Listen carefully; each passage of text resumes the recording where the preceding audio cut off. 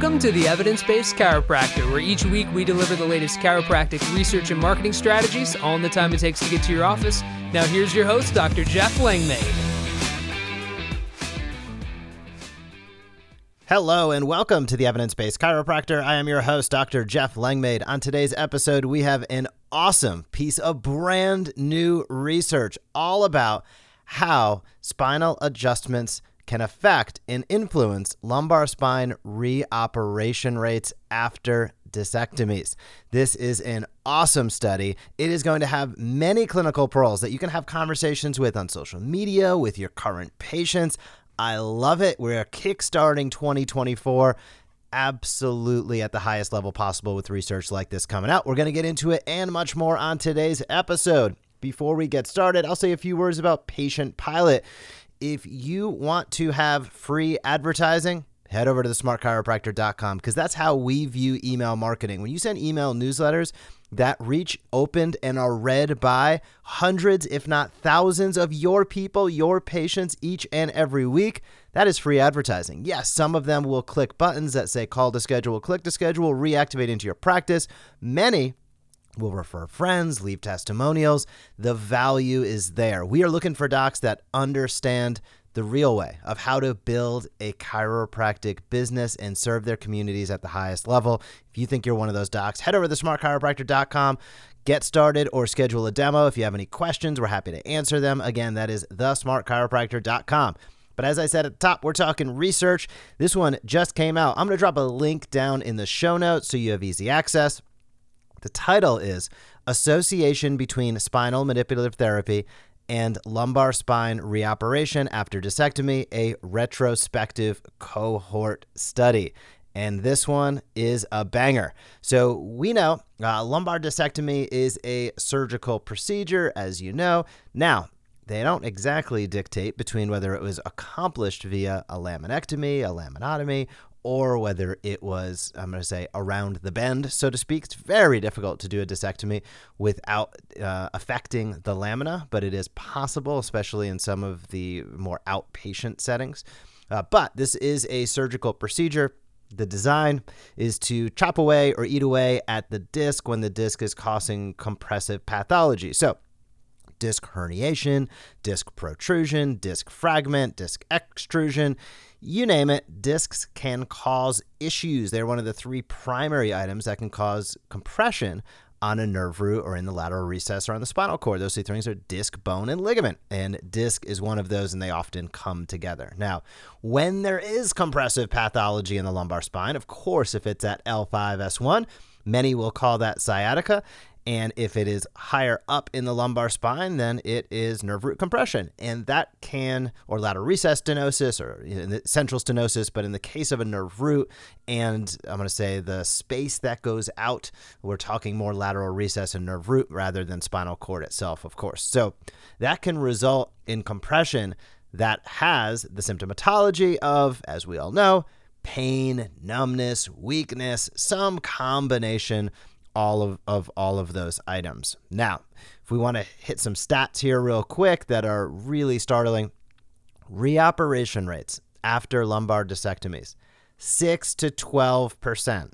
6 to 12% reoperation rate after a lumbar disectomy. So, for those patients who believe the surgery is quote unquote, I need to fix my problem. Well, there's about a 10% chance that that's not exactly going to be the case. And then you stack onto that roughly a 20% complication rate. And I'm not sure that the marketing, I'm going to say, that the medical providers have done is really accurate to the truth. Because the truth is, unfortunately, many people in your community actually believe that having the surgical intervention, and yes, there are red flag situations. I'm taking those out of this because that happens less than 5% of the time. But for an overwhelming majority, almost everybody, excluding red flags, almost everybody, they actually believe that having the surgery is going to permanently fix their problem, and anything but that is a temporary fix. The irony here is these things might be flip-flopped. The actual fix is with time, is with movement-based care, and letting the body heal in the most applicable and appropriate manner possible by having great biomechanics, by being positive, all of the things that we know.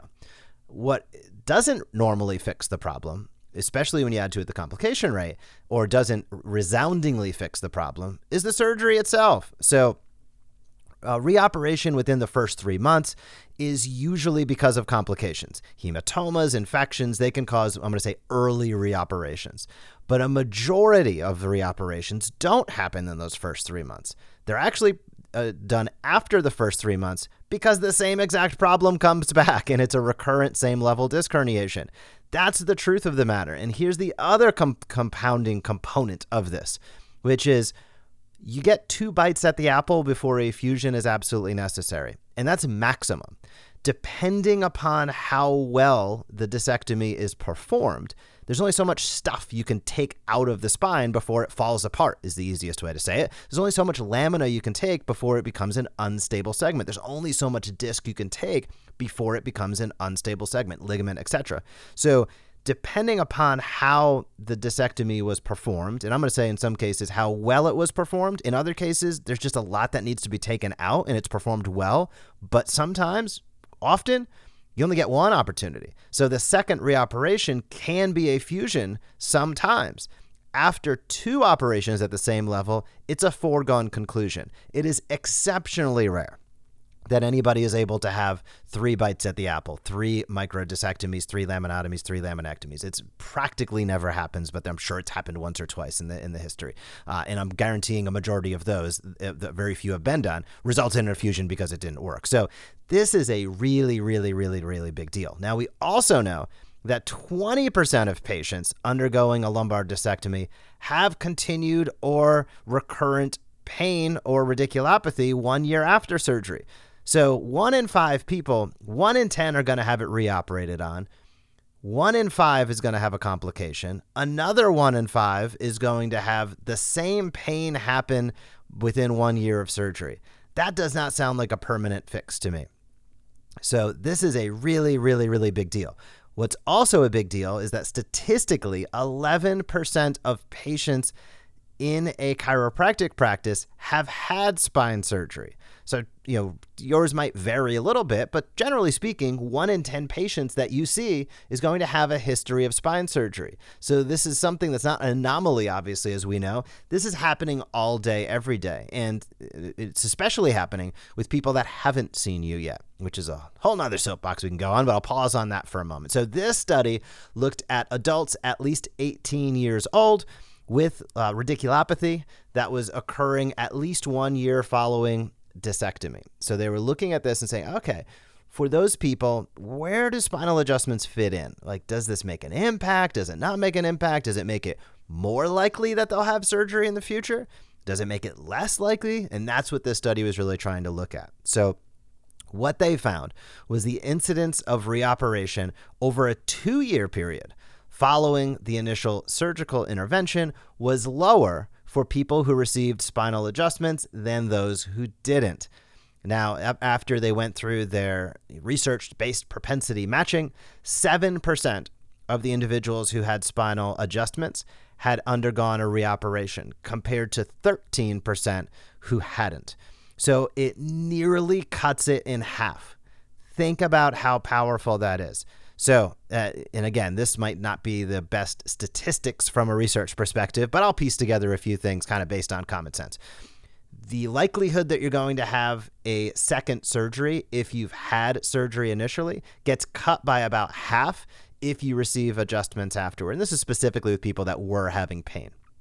Second component is we know basically 1 in 10 people who have surgery are going to have a surgery again in the future.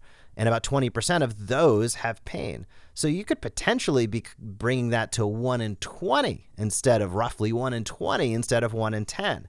That is a huge, huge deal, especially when then we go back and we say 30% of those individuals typically in usual care end up in chronic pain. That's a whole host of issues regarding medications out there. Additionally, we look at fusions in the future for many of these people. Big deal. So they also took a look at cost. I don't particularly care about cost. I believe those who pay attention. I believe we undercharge as a profession dramatically for what we do. So I don't believe that just getting stuff cheaper all the time, and that's typically the way research looks at it from an expenditure perspective, as if cheaper is always better. I don't believe that to be the case, but there's an interesting citation here that the average surgery was about 14 grand in 2023. I don't really know. I'm assuming that is, making a little bit of an assumption here, but I assume that that's collected money because I think the billed charges are probably a lot more than that. But so it's about 14 grand for a microdiscectomy. And they're saying it's about $65 on average for a chiropractic visit. So if somebody's going to have let's compare apples to apples. If somebody's going to have a second surgery, that's 14 grand out the door.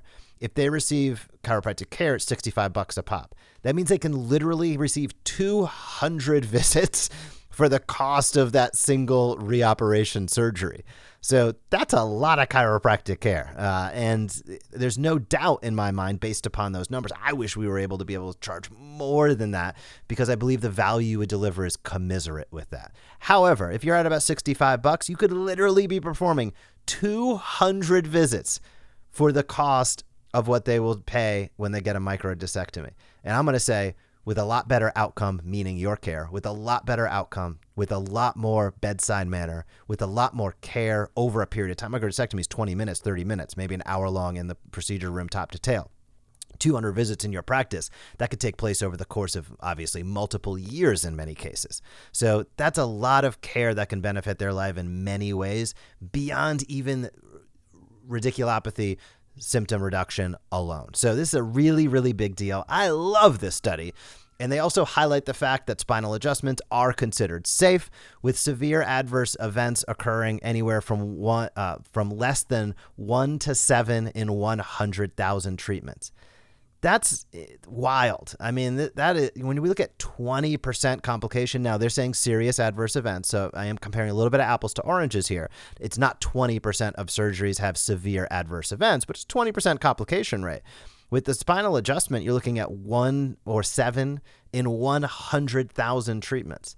That is a lot. That is extreme safety. This is why it just blows my mind when you look at YouTube, when you look at X, when you look at wherever you're looking online and you see comments about who we are and what we do, and they're so outside the realm of reality in many cases when people are concerned. Now, should we be good clinicians and understand risk factors and mitigate those risk factors? Of course we should. But the safety of a chiropractic adjustment far exceeds the safety of medications, far exceeds the safety of surgery. These aren't even in the same ballpark, yet many people do believe still today, many people believe that a chiropractic adjustment is risky and can cause disc herniations and cause all of these issues. And while we're not immune, we're providing a service, and there are always risks with any service. The risk factors are so incredibly low that compared to everything else, it's almost difficult even to compare apples to oranges. So what does that mean? That means we're not doing a great job getting the word out there. So that's why I have the Evidence-Based Chiropractor for referral relationships with other healthcare providers. You can check it out at the Evidence-Based Chiropractor. That's why we have Patient Pilot with the Smart Chiropractor, which is getting information out to your patients consistently. We need to do a better job as a profession, and that starts individually getting out there, and that's taking action. Whether you want to shoot videos online, whether you want to use email, which we recommend because it's automated, you can reach a ton of people each and every week. Whether you want to get out there to other healthcare providers, the answer is not this or that. The best answer for the best practices and to really raise us up is this and that. And that's why I built the product set that I love and why we use that in the practice that I own as well. But tying it back to this research, they found as a conclusion, quote, "This study found that adults receiving spinal manipulative therapy for radiculopathy at least 1 year after lumbar discectomy were less likely to undergo lumbar spine reoperation compared to those receiving usual care without spinal manipulative therapy, a difference which persisted over 2 years follow-up." So awesome study. Kudos to everybody involved with getting this out there. I know studies take a long time. They are hard and they are expensive. So well done to everybody getting this out there. It's brand new. I'll drop a link down in the show notes. And before we wrap up, I want to say a few words about Aligna Sleep. If you have a pillow at home, Do you have a pillow at home? If you have a pillow at home, make it an Align Sleep pillow. It's what I use. They support this podcast. You just support them. I'll take it one step farther. Do you have pillows in your practice? Do you use this as a revenue opportunity? Because people ask you, I know, people ask you about what pillow you recommend. Align Sleep is the pillow I'm going to recommend that you recommend. You can check it out at AlignSleep.com. Fantastic company, fantastic product. Additionally, Shockwave, I can't go online without seeing a question about Shockwave. Does it work? Should I have it? Shockwave technology is legit. It's real deal. And I use StemWave in the practice that I own. Go stemwave.com/the evidence-based chiropractor. If you want to learn about the technology, just have a conversation with their team. I'll drop a link down in the show notes. Go stemwave.com/the evidence-based chiropractor. The technology is awesome. Can't recommend the company enough. They support the podcast. They support the practice that I'm in. It's the technology I literally use. Go stemwave.com/the evidence-based chiropractor. Have a conversation with them. They'll hook you up with their best deal at knowing that you're coming over from us. So that is it on today's episode. If you have not left a rating or review for this show, I would love it if you would take a moment and do so. That helps us reach more and more people. Thank you for being a chiropractor. Have an awesome week in practice, and I will talk to you soon. Thank you for joining us on this episode of the Evidence-Based Chiropractor. If you want to grow your practice, come back for next week's episode. If you want to grow faster, visit theevidencebasedchiropractor.com and join our MD Marketing membership today.